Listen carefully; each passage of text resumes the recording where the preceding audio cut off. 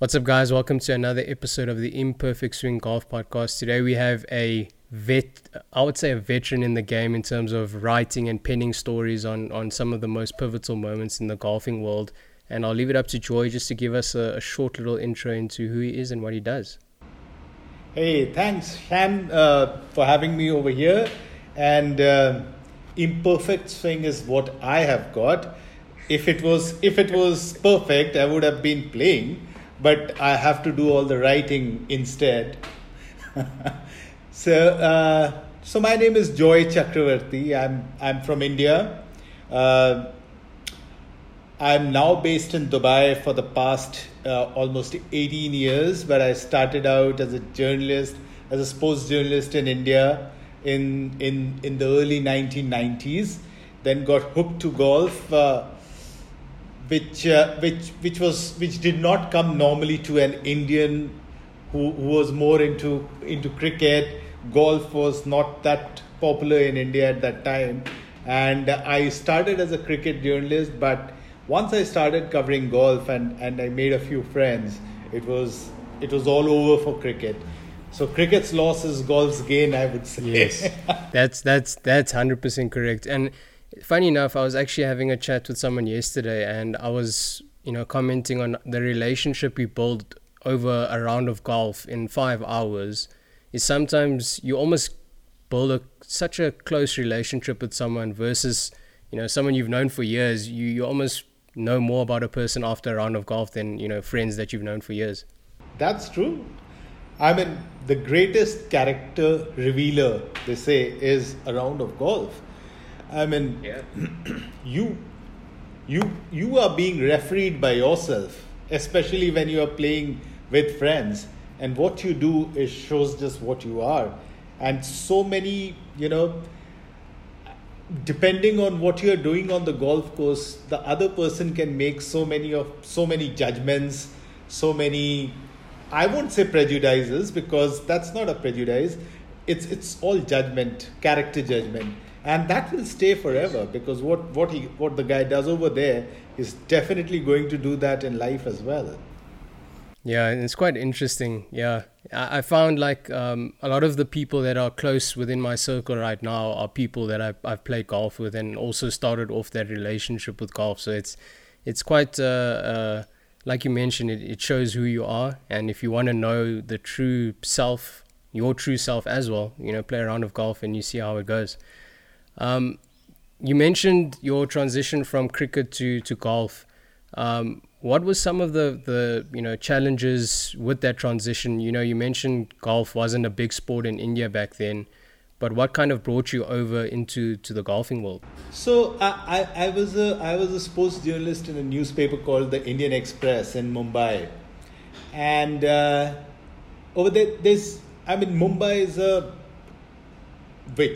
one of the top 10 biggest cities in the world, and there are just 3 golf courses over there actually in the whole of Mumbai. So one of the golf courses, which is in a suburb called Chembur, and they used to have a few professional golf tournaments and other club tournaments, and I started going there. And my sports editor at that time, he told me that, listen, Joy, that was 1994 actually.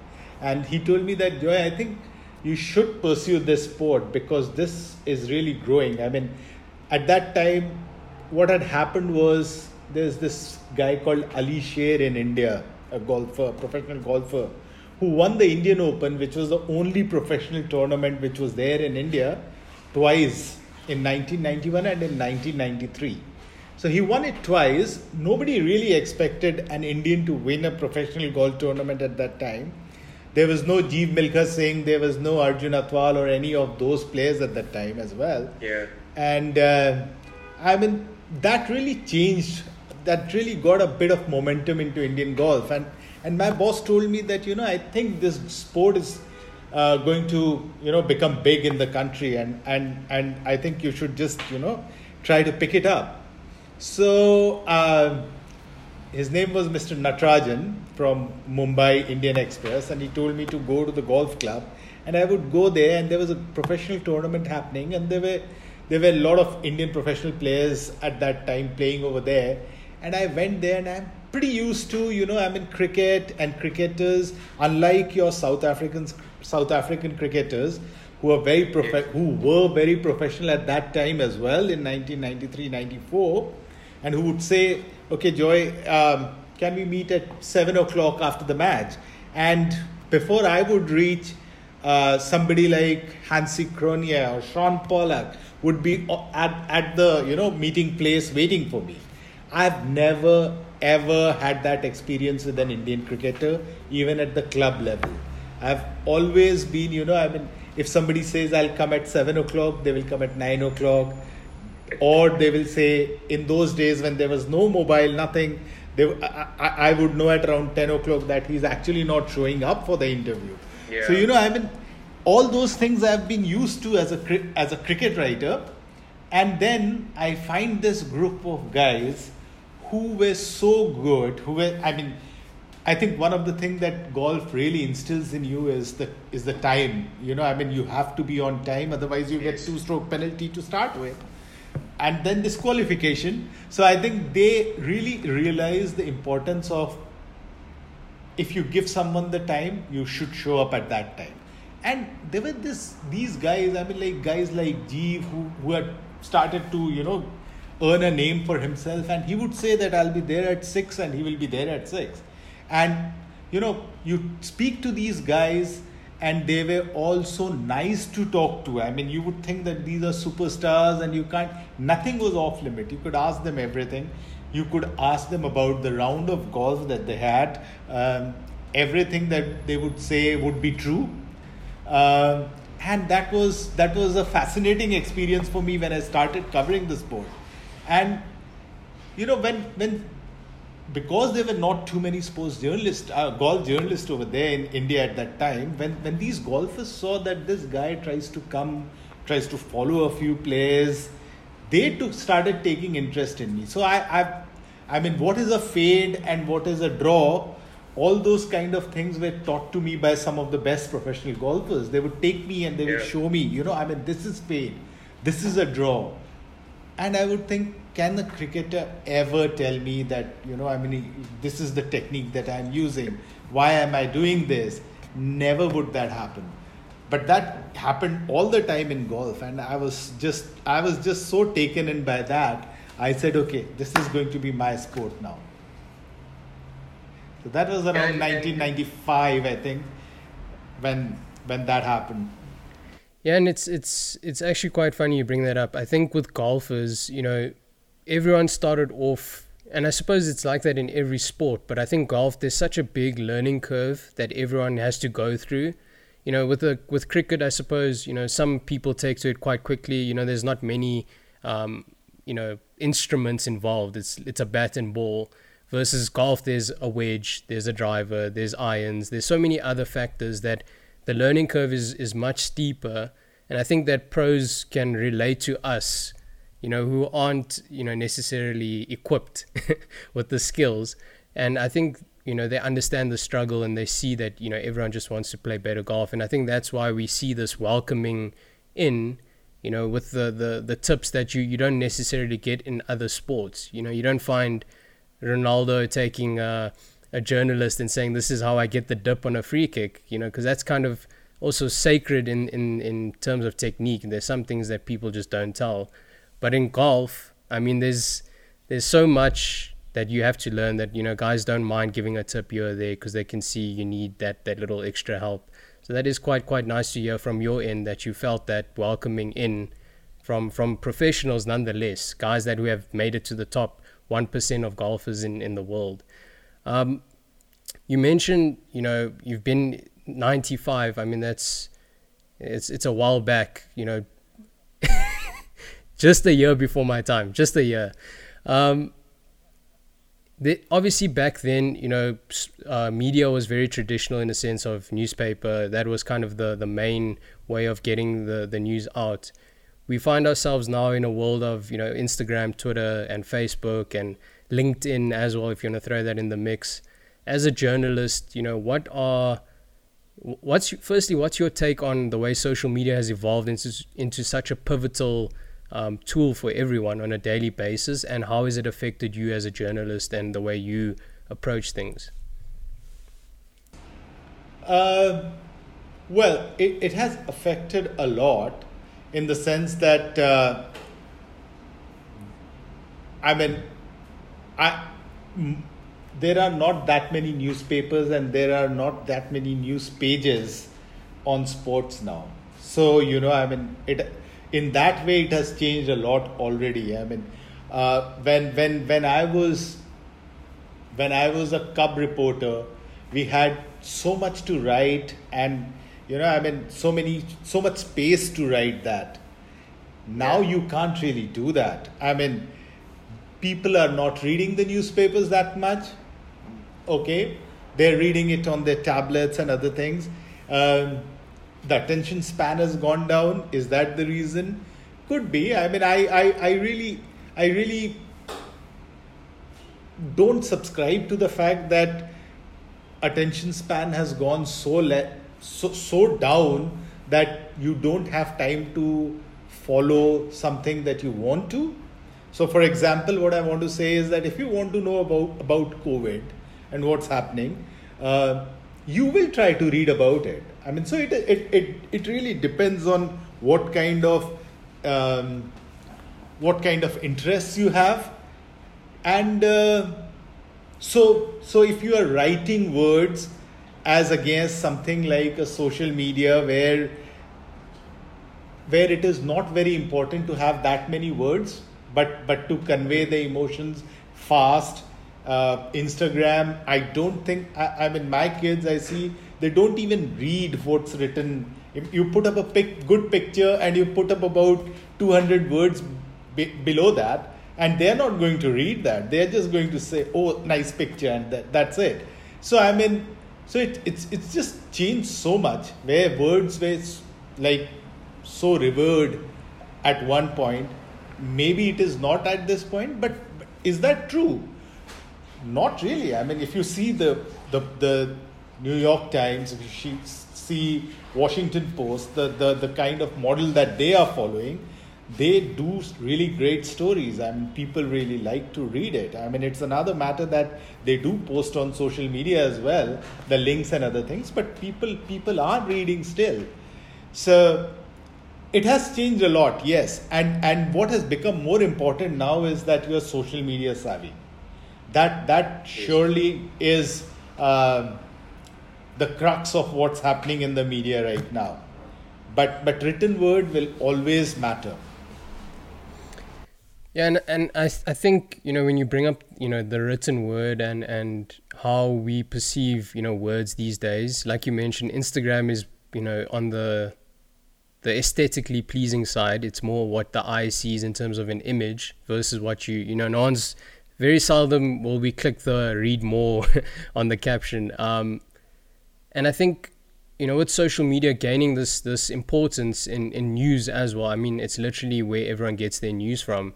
How do you feel that, for instance, you as a journalist who's earned your stripes, you've been in the game for a very long time, will start competing with, for instance, not necessarily journalists, but influencers who are, reporting on events and things along those lines? How do you take to that competition? Because obviously they gain their following from being an influencer, not necessarily from being a journalist. So it's tough.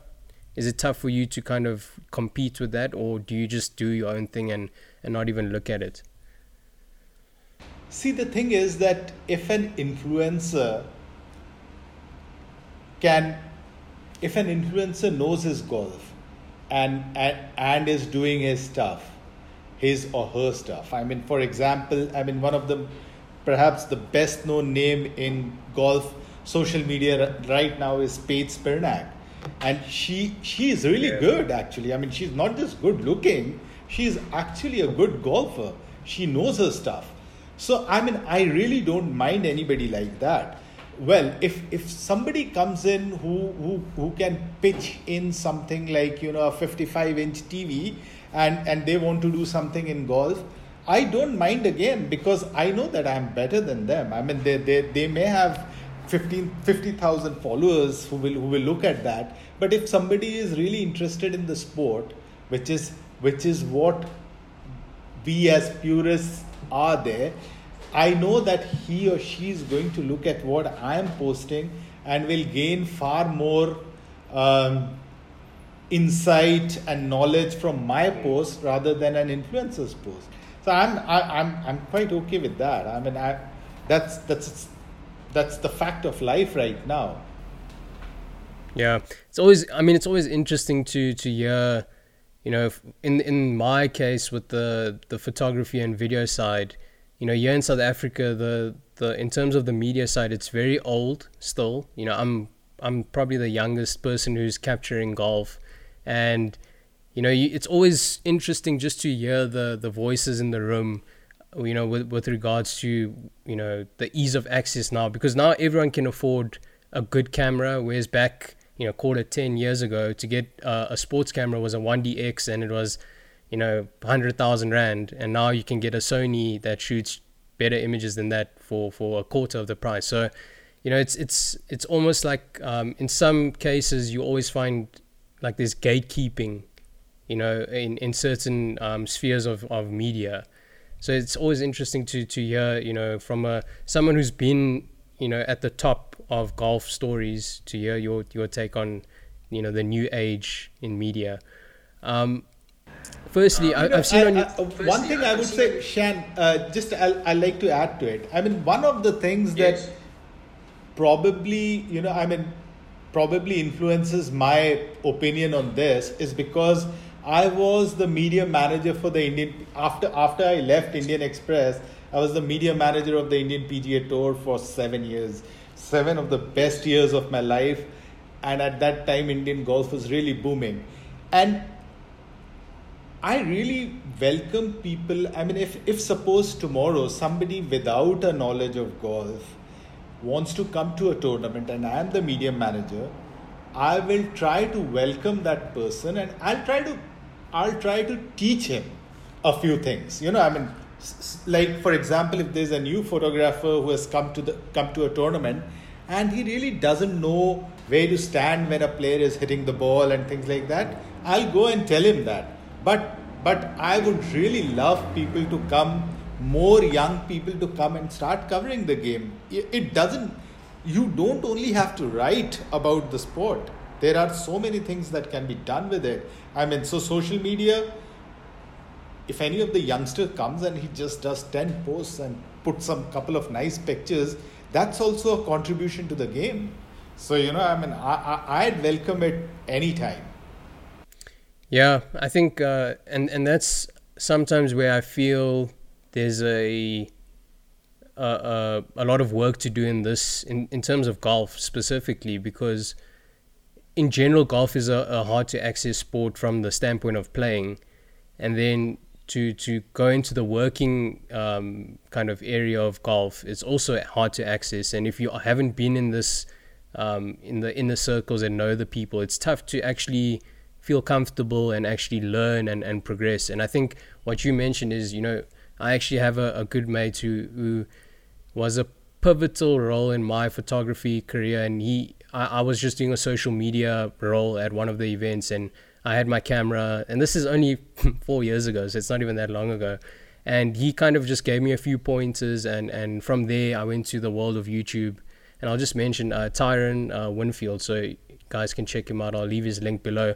But he kind of gave me a few tips that were very important for me at that moment, just to receive that, listen, someone who's been in the game for a while, do this, have the settings on this is what I do. And it just made that learning curve so much easier for me, and almost made me feel welcome. Whereas before, it's you kind of just tiptoeing and you're scared that you don't want to make an error. Obviously, because I knew golf and where not to stand, and I understood where that part of it. But it's the capturing that I didn't understand, and he took the time, like you would, and say, listen, this is the best way to do this, and put your camera on this setting and do this. And it's small things like that change the perspective on the way we perceive golf. I had the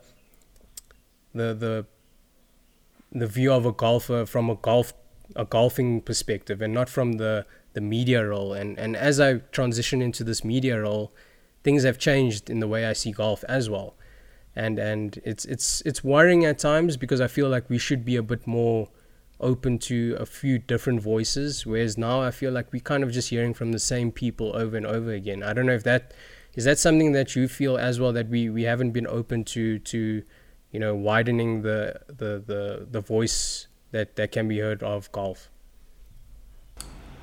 I, I think you have got a point over there. Whether more people want to come in and become golf journalists, if that is the issue, whether more people are not coming in, or is it because the existing people are trying to protect their own territory? I don't think the second part is true. Like everyone knows, even if he is the correspondent of the Times or New York Times, he knows that there are only that many golf events he can cover. He's not sure whether he will have the job after 2 or 3 years. I think nobody is now trying to protect the territory as much as there are some of the old-time journalists who would rather have. So for example, I think you must have seen there was this President's Cup where the Barstool video guys were giving high fives to players, and there was a little bit of controversy around that. Okay, an old-time journalist, and even I would count myself in that, I wouldn't really encourage somebody to just go and start fist pumping with players and things like that. Even, I can understand if he's a good friend of yours and you hug him after a tournament, and if he has won a tournament, but overt show of emotion as a journalist is something that was frowned in our day and age. We were brought up saying that you are not a fan. You have to be. You can be a fan of the sport, but you are not a fan of Jeev Milkha Singh going over there and just shouting at the top of your lungs. You have to still be very objective in what you are writing. Yeah. And that's what we were brought up on. So, and that is something that I would expect from any of the young journalists. There are times, especially in cricket, I've seen when I'm still covering cricket, and during the World Cup and during matches in India, if I've covered them, that there are so many young, especially in television, and who are so just enamored, who are so overawed by the fact that they are getting to speak to somebody like a Sachin Tendulkar or a Virat Kohli, that you can see that he or she is slipping in his real job. I don't want that to happen to any of the journalists. I would rather have, I would teach anybody, I would encourage anybody, but I wouldn't like somebody getting so excited that he goes onto the 18th green and, do something. So, yeah. Yeah, that is a thing that I found, because my journey in golf media it kind of escalated so quickly to a point where I went from a year of watching the Nedbank Golf Challenge, guys on the driving range from a distance, and marveling at the swing of Nicholas Colsaerts and Henrik Stenson and all these players, and then within a 2-year span, I'm now shooting and interviewing some of these players at the SA Open and Joburg Open. And I would say that it does make a difference if you learn how to separate the fandom from your job, because then you, like you mentioned, you still have to be objective in the questions you ask and the stuff that you cover. And I found that now I'm not even that much of a fan of the game or of players per se, like directly of a certain player. Like there's obviously a few players that I'm still very big on in terms of supporting and screaming for them, if you want to put it that way. But I found myself now, it's just part of the job. Like you got to speak to Nicholas Hogyard and those are just players, and that's just part of the job now. And I think what you mentioned is being objective is still very key in the work we do. I mean, you know, I know that. I mean, if as a South African, if there is somebody like Charles or Louis, they are playing well, you would be excited. I mean, I am excited when Anirban or Shubhankar makes 5 birdies in a row or something like that. You just can't prevent that from happening. But Yeah. I mean, that has to show through your work as well. I mean, people should know that okay, you are a South African at heart. You are getting excited by your South African players. But as I said, I mean, there's a limit to which you can take that. You know. Yeah. No, I 100% agree. And sometimes, and it's so funny now, like with the Solheim Cup that just passed last night, how the certain, like for instance, the no laying up guys that were there covering the event, and how they expected USA to lose. I think, I can't remember who tweeted, but someone tweeted, you know, the USA is going to get slapped this evening, and he got so much backlash for it. Because they're asking, how can you be American and you're not cheering for America? And he was just being like, you know, it's the facts. Like, this is just the way it is. So from that point of view, I think that's fair, because he's looking at it objectively and he's being honest with himself. He's like, we're not in a position to win right now. Our players, it kind of feels like he actually, I'll find the tweet, but he actually used the words, you know, it's cut from the same cloth from the Ryder Cup team. Which for me was I almost took that as an insult myself to the team, the ladies team, because I feel like they're more, you know, in sync with each other versus the men. Because the men, there's so much of this back and forth with, you know, Brooks and Bryson, and that's obviously reached its peak. By the way, what was your take on the Brooks and Bryson and how media have kind of taken to that story, and it's obviously way past its due. It's basically expired now, but it's still being dragged along by the media as well. And it will be, because Ryder Cup is coming. And you know, I mean, one thing I have to give to the European media pack, not many of them remaining actually, but they would really find out things about this, and they will rake it out, and they will bring it out again just before the tournament starts. So it's going to be there at least till the end of the Ryder Cup. But you know what? I think the PGA Tour's decision to throw out fans because they are shouting Brooksy at Bryson, I mean, so many things are being shouted at the players. I mean, these guys, I mean, if you really ask any of the players, they're most of the times they're used to things being said to them. It only bothers a player when somebody shouts right at when they're going on the downswing. Apart from that, I don't think any player ever, in case of Bryson, obviously because of what has happened with Brooks, he may feel a bit more about this, but otherwise players really don't.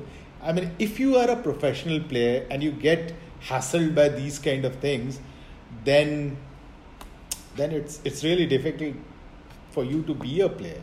I mean, can you imagine what kind of things that are said to, I mean, I know the proximity is not that much in case of football field, but what kind of things are being said on a football field to players? I mean, you saw the European Championship and what happened to the English players.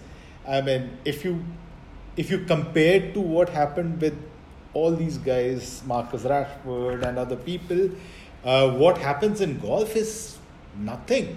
I mean, it's really nothing. I mean, it's like somebody saying, "Hey, well played, Marcus." That's it.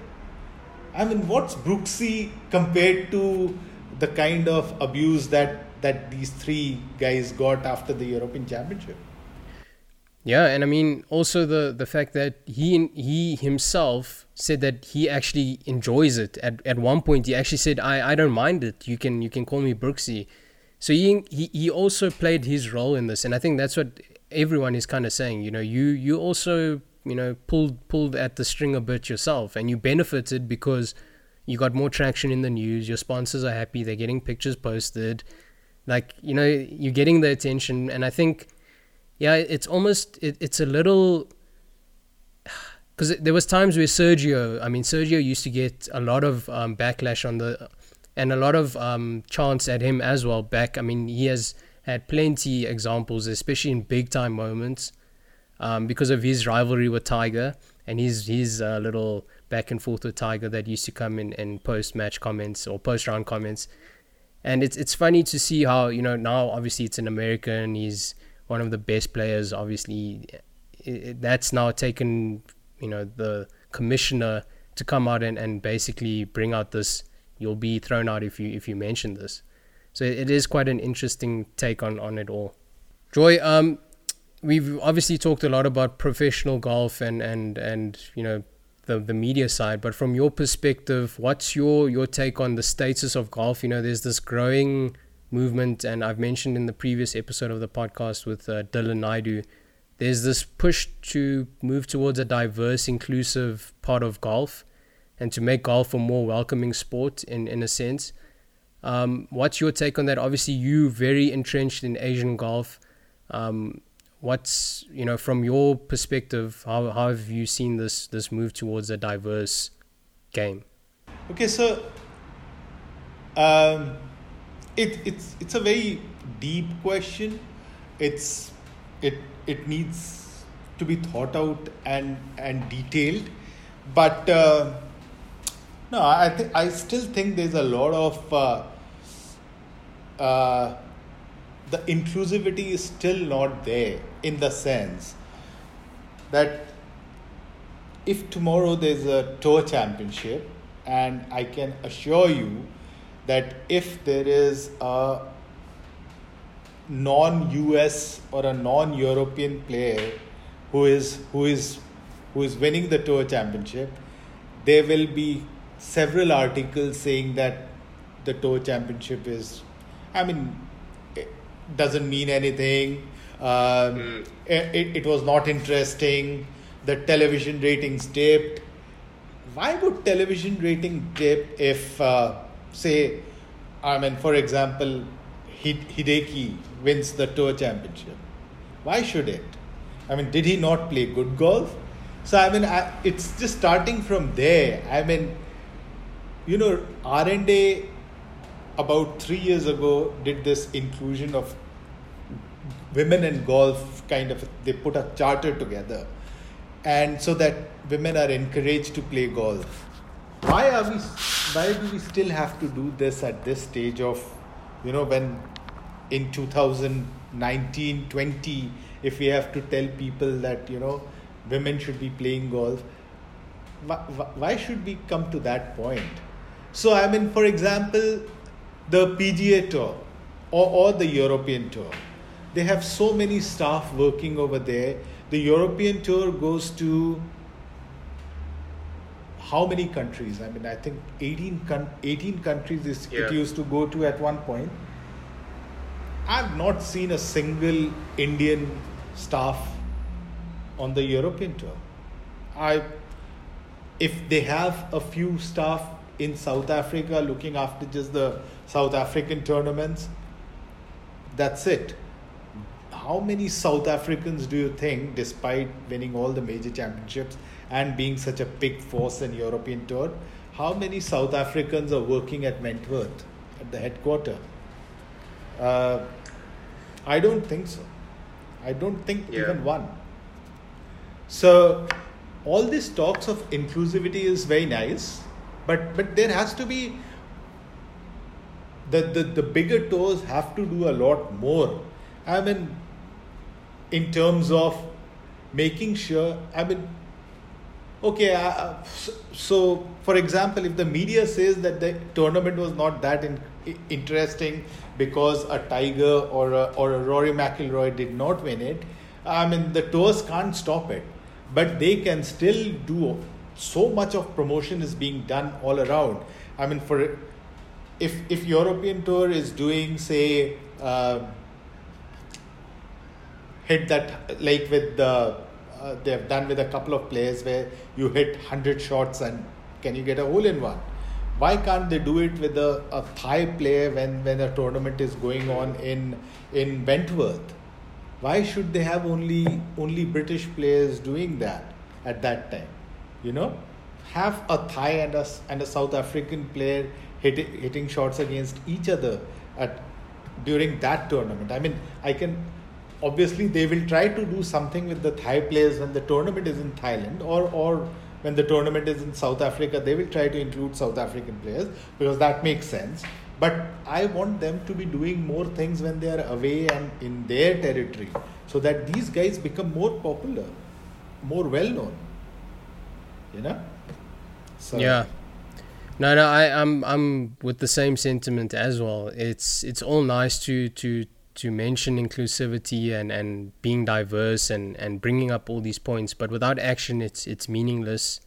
And it's almost even more insulting in a way because it's like, okay, you want to do something, but then you're just saying it for, to save face, or just to put up a perception that something is going to be done. And I feel the same, when you mentioned the big tours, it's difficult to take what they say to heart when at the core of their functions they are merely just one type of person. So whether they be just white people, or and it's almost discouraging to work in the industry at times, where you look and that's the picture you're seeing, to be honest, from me being a young person and seeing that, and it's almost a bit discouraging, if I'm being honest.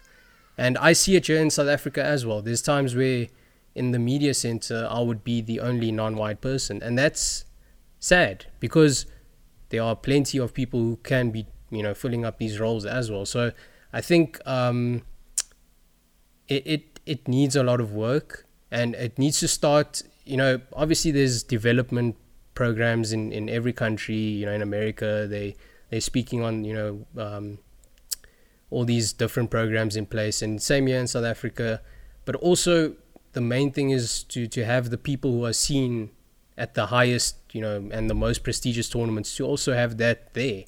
I mean, the Masters having that tribute with the first tee shot this past year, and you invite your 27 I think it was 20 or odd black professional golfers who are PGA approved and so on, have them at the tournament for that year. But I'm thinking, why isn't this happening every week? Why are we not seeing these people that presence on a regular basis? Why is it only because there's a black person doing the tee off at the Masters, now we invite them? So it's this, we need a more we need a more I don't want to say serious approach. I just want a more genuine and authentic take to this inclusivity march that people are so keen to go on. I would say don't get disheartened, if that was the word that you used, because there are so many good people in the sport, and you will find in the long run, I think you will really enjoy being a journalist, because you will be meeting so many amazing people. Having said that, yes, I agree with what you are saying, that there should be more done. And there has to be some kind of, for example, that the R&A doing about that Women in Golf Charter, there was so much of intent in doing that. They put together so many programs. There are so many women playing golf in the UK and in Europe. After that, the number increased as well. That is the kind of, you just can't say that let's have inclusivity and just finish it. For example, the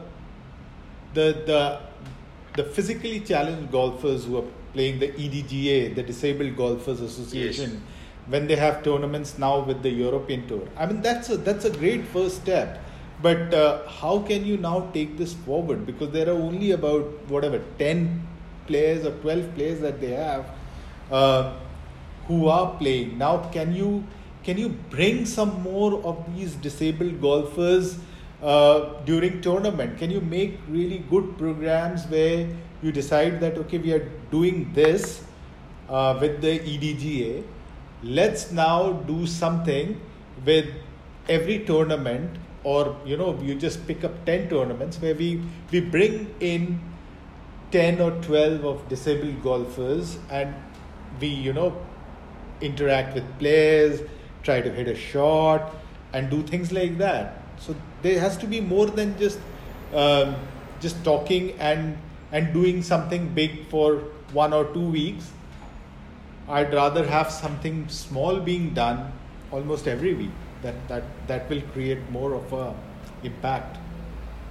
Yeah, and you mentioned that the Sunshine Tour have been pretty good. Obviously with COVID, we've had to adjust accordingly and choose the safer role in this. But on a weekly basis, what was nice to see is that on the Wednesday we'd have a clinic where we'd have diverse groups of people coming and interacting with pros, and that was always nice to see. And the fact that it was a weekly thing made it more genuine. It's not like only when it's the SA Open or the Joburg Open that we bring this for the cameras. Which is something I really don't like. Because that's something, you look at a big tournament and you just want to do something around it, and then you forget it for the rest of the year. That is not, it is not a show that you want to put up for a few people. If you should really have good intent. If you want to show that grassroots, the golf is developing, try to do it throughout the year. Even if you can make 3 or 4 golfers out of the 40-50 odd kids that you get in. I'm just talking about Dubai DP World Tour Championship. Such a big tournament, a lot of things is done. There are so many tournaments, the sponsors involved. So you bring out kids and everything, and so for 1 week these kids are having a great time. They get to speak to Rory McIlroy and Paul Casey, and then after that what? Nothing. Instead, can't you just put a little bit of money from that program and just make sure that you have 4 or 5 camps with the local professional over here? And just, out of that 50 guys, that 50 little kids who are coming for the tournament, even if 2 or 3 become regular golfers and become good, that's more important, I think. Yeah. And it's just, that intent is so key. What's your intention behind this, that you're trying to put through? And, with us being in the media side, we see through the smoke and mirrors. We know the intent and we can pick up on it. With you being so involved with Asian golf, how is that reception to Asian golf being taken across on the other side of the world? We've had for instance in the Olympics just recently with Indian's golfer Aditi. She obviously kind of shook the world, so it seemed, because it got quite a bit of attention, which was nice to see. And you've obviously had Shubhankar Sharma, who's still, he had that great season where he was winning over here at the Joburg Open. How is it for you? Do you find that these stories of Asian golfers are being well received outside of Asia, or do you find that the audience is still very home based? Okay, so the kind of stuff that Aditi did at the Olympics, it created because there was so much interest in India. People getting up at 4 a.m. in the morning and watching golf, it was unheard of. And so that really caught the attention of the world as well. And obviously, Aditi played so well. Her putting was off the charts, really. I know people who were just watching that telecast just to see how she putts. There's a couple of guys who messaged me from US and all, who were watching the tournament, saying that I just want to get the process of her, the routine that she follows while putting. So, I mean, when something like that happens, I mean, there is obviously great interest. I mean, Shubhankar getting into the Masters, the getting an invite to go to the Masters, um, or say, Anirban Lahiri finishing fifth in the PGA Championship. Those are moments that need to be harnessed and taken forward. Is it creating a lot of ripple outside of Asia and outside of India? For that moment it does, if some player is playing well, but as I said, it has to be more. See, Asian Tour itself, I mean the Asian golf itself is going through a really terrible time at the moment. Yeah. There have not been any tournament for past 18 months now, and you can imagine what the players are going through. Some of them who are professionals were just depending on that. So we. What's the outside world doing for that?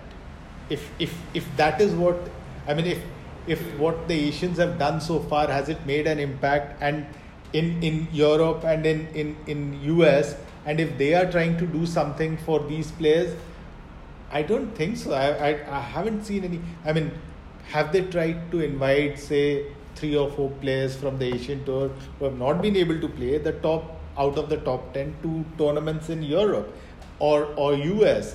No, nothing like that has been done. So obviously they also had a terrible time, and they want to look after their members, but no such move has been made. So I don't know. I mean, like, when something is when Aditi Ashok happens, there's a lot of interest in India and in golf. Aditi Ashok, we need to somehow just keep carrying that story forward, and keep them in the. I mean, we also have got a responsibility to play in this, and more journalists need to be making sure, I mean, that Asian golf is talked about more than just then. If there's a cricket match happening, let's not forget that there's something called golf. Yeah, that is an interesting point. That obviously, I mean, I don't even know how many events have been cancelled, but I can imagine quite a lot over the past 2 years in Asia. I mean, I don't even know what's the current status, to be honest. After March 14, 2020, which was the Malaysian Open final day, no tournament has been played since then. So 18 months now.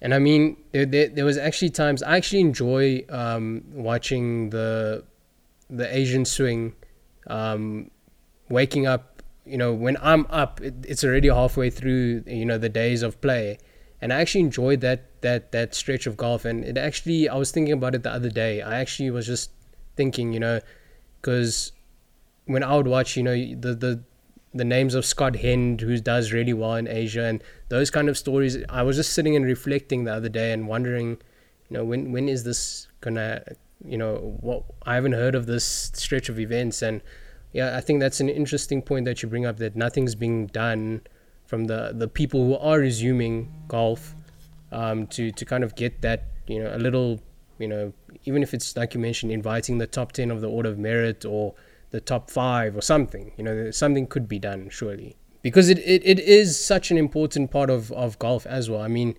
and your point of the stories of Aditi and, for instance, Matsuyama winning the Masters, it's almost like it gets hyped up because of the initial shockwave it sends to the home country. And it's nice to report, in India, 5 million people search golf because of Aditi at the Olympics. And once that fades away, it's almost like it's not a trending subject, so we don't cover it anymore.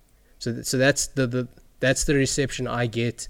It was nice when with Japan, seeing Hideki put on the green jacket, and it was nice to for the American media to cover it from that angle, like 10 million people watched Hideki win the Masters. But after it kind of just fades away, and we lose, sense of the gravity of that moment as well.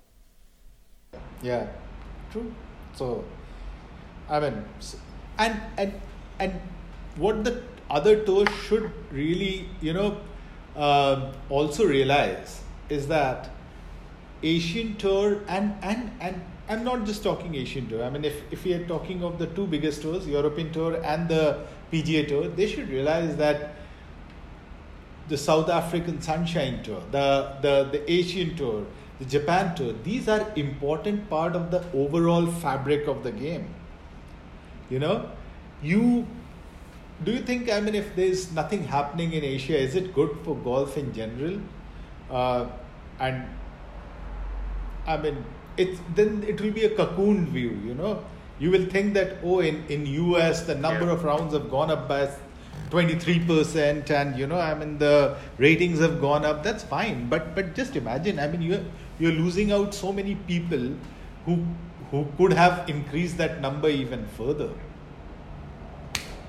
So, and just see, I mean, like, you from being from South Africa, you will really appreciate, I mean, how many South African golfers who have been to, say, Asian Tour and earned their living and done so well. I mean, Justin Harding is perhaps the best example I can give right now. I mean, he has just exploded onto the world golf because of, I mean, what he did on the Asian Tour. He won 3 tournaments on the Asian Tour.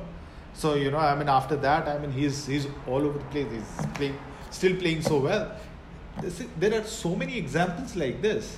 I mean, J.B. Kruger was another example. I mean, what kind of people used to talk of him like the next Tiger Woods almost, It's a sad matter that he has not really, I mean, he's doing all right now again in Japan, but I mean, like, it's just, you need to have these kind of pockets in world golf to make it even more beautiful. I agree 100%. And for instance, another example, Sean Norris is, I mean, he's done more. He's really,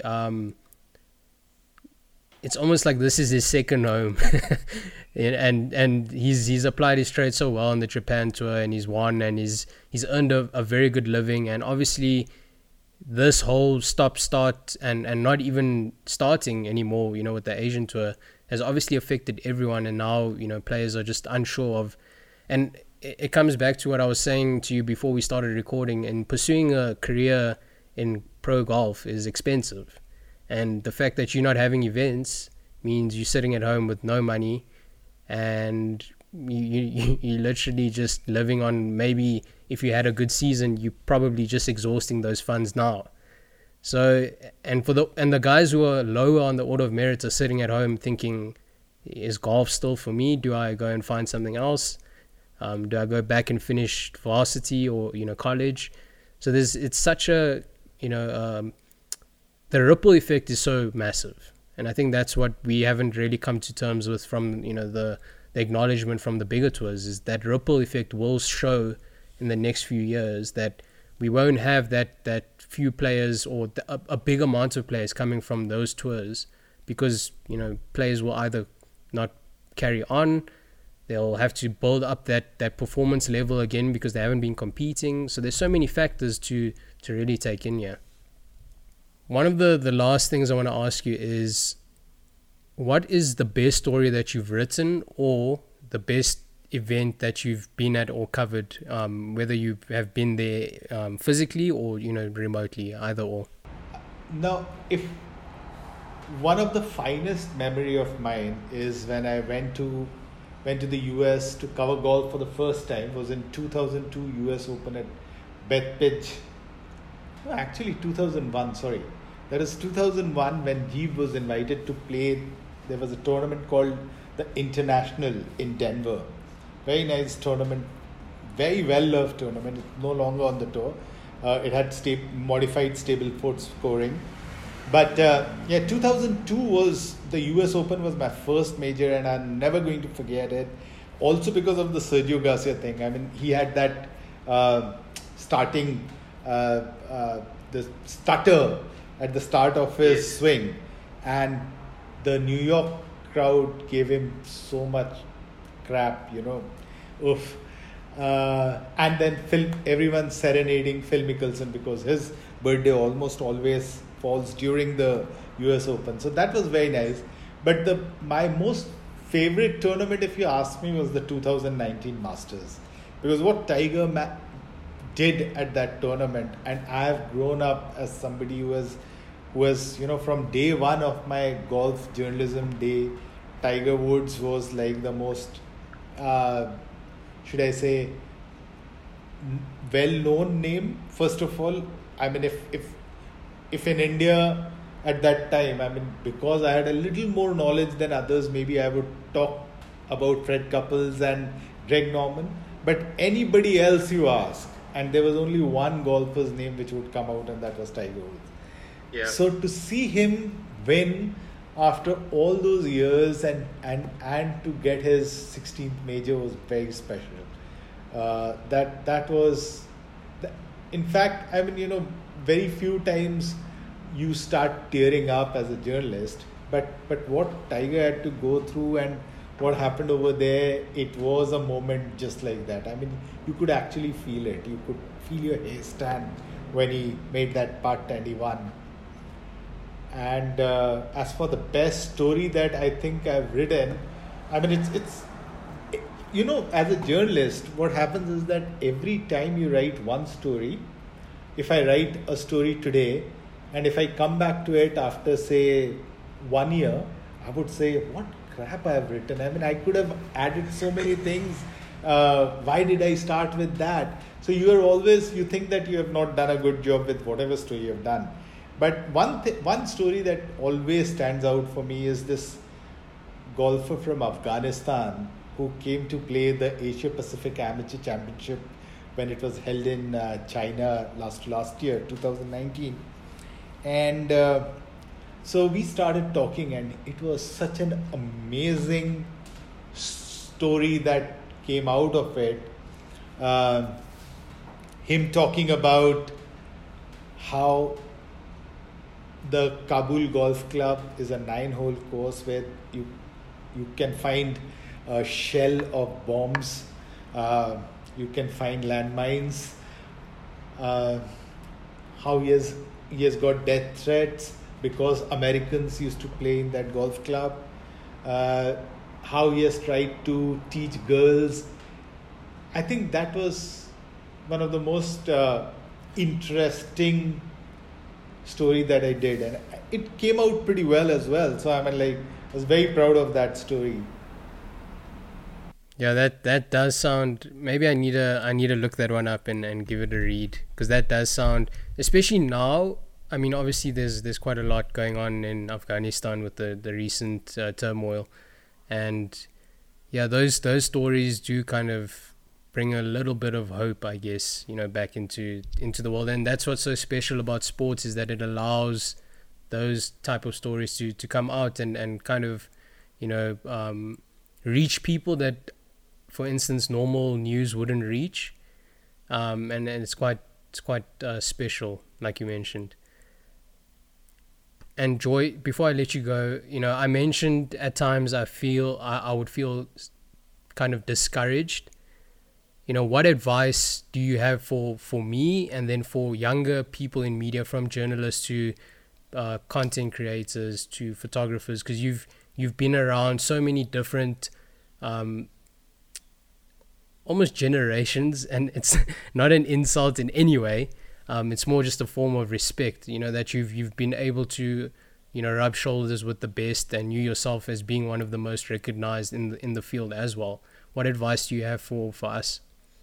See, I think the first thing first, and this, I think everyone would say that, is to have a passion for what you're doing. And especially, so content creation is a very wide term, but in that, yeah. I mean, if there's someone like you who is passionate about golf and wants to create content, it will show, your content will be different. And it's like, it's kind of, opening a Twitter or an Instagram account. You will see that the first 100 followers are the most difficult to get. The next 900, you will still struggle. But after that, once people know you, that you provide good content, that number will keep on growing. So you got to have patience first of all, and another very important thing is to have a style of your own. So I mean, it's not just creating videos in some way, but as I said, just to have that thing that, if someone wants to know about Shan, they know that, he's going to give us good golf content. If you can make that kind of specialization and that kind of a thing, it's going to be, players are going to recognize you. They will know that, you do good stuff. And obviously the last thing I would say, the fourth thing is that you got to, even if you are the best golfer, you are going to put in that many hours. You know that, isn't it? Even Tiger Woods, as world number one, was still beating the ball for 7-8 hours. He would still go to the gym, and it is very important that you read other people's work. You try to increase your knowledge, and that is the best way to grow, really. There are so many times that I've read something. I very recently, I'll give you an example. I was reading a novel by Raymond Chandler, and he's got a very, witty style of writing, and he writes, murder mysteries, and he was 1930s and a writer of that era. And I was reading that, and I was thinking that why can't I write a golf story like this? Can I bring something like what he has written into a golf story? Okay, I might not be able to write a book like him, but can I write a story when I'm talking about, say, somebody like who has got a swagger or something? Can I describe that golfer the way Raymond Chandler has done in his books? And so that's the kind of inspiration that you need to get. So those are the four things I would say, which I think if you have if you have all that four, you're going to just get better and better at your job, and you're going to enjoy it because you've got a passion for it. Yeah, no, exactly. I think that's the main thing, is that first thing is the passion, I suppose, and that triggers everything else and allows you to grow and almost evolve as someone in your field. I think that's important to note. So I'll take that on board, Joy. I appreciate you and everything that you do, and I like your Twitter bio. Bringing the joy of golf. That's and your little hashtag as well. That's quite cool. I think you do that firstly, and you also amplify stories that need to be heard. So we have to thank you for everything you do for the golfing world. Thank you, Shan. And it was a pleasure talking to you. And hopefully, once this thing gets off the air, this COVID thing, and if I come down to South Africa someday, let's have a round of golf together. I love South Africa, by the way. I went to the South African Open at Pearl Valley and had the best time of my life. Went for a family holiday in 2016, and my kids and my wife, we just enjoyed South Africa so much. Want to be there soon. Yeah, I was actually speaking to, obviously, Lali Stander, and she was saying that you love South Africa. So I was going to bring that in. Where would you want to play golf right now? If you could play any golf course in South Africa, where would you tee it up? I've heard so much about Ubhai, the Ernie Els course, and I love Ernie Els to death. I've admired him so much, and his golf swing, and the kind of I don't know, because he sees me on the tour and he knows that I am an Indian. There used to be a time whenever I used to see Ernie, he would come and say, "So what's happening in the test match?" He's a cricket mad guy. So, and he's a big fan of Rahul Dravid, and he would every time you tell him, if you meet Rahul Dravid, tell him, Ernie said he's the best batsman in the world. So, but, and so Ubai is one that I really want to play because I've heard so many good things about it. And obviously, I mean, you guys have got so many amazing golf courses that, it would be Leopards Creek. I mean, I don't know what to carry, whether should I carry my clubs or should I carry my camera? So many. Lastly, you mentioned the camera. Obviously, on your social media, you post pictures now and again that you take yourself. What's your camera gear breakdown? What camera do you have and what lenses? Okay, I have a Canon. Which one is that? EOS 50D. I think that's the one. Yeah. See, the thing is that I'm not a very technical photographer, okay? But somehow I think I've got a good eye for a composition. So, for example, I will like, if somebody can see something nice happening over here and he wants to take picture from here, I would take picture from here, but I also want to take picture from right there, I mean, from the other side. Yeah. And that has helped me get some good pictures which have been appreciated. I mean, if David Cannon, who is like the guru of golf photography, he's like the god of golf photography, if he has complimented me 3-4 times, you're on the right track. That means I'm doing something right. I mean, I may not be able to give him say the best explanation about the exposure or depth of field or other things, but I mean, he will tell me that that's a picture which has been taken properly. That's the thing. I really enjoy that when I get a good picture. And with that, Joy, I think when you do eventually make the trip down to South Africa, we'll play a round of golf, and then we'll also maybe cover a golf event. That would be nice to have you, and for one of the Sunshine Tour events, I think that would be quite special as well. Absolutely. Leopard Creek, I'll come over there. Okay. It's a deal. We'll pin that in the schedule and we'll make it happen. Absolutely. Done. Thanks, Joy. Thanks for your time and your insight into the world of golf. Always appreciate it, and keep on doing what you're doing, and we'll keep on reading. Thanks, Shan. All the best, man. Have fun.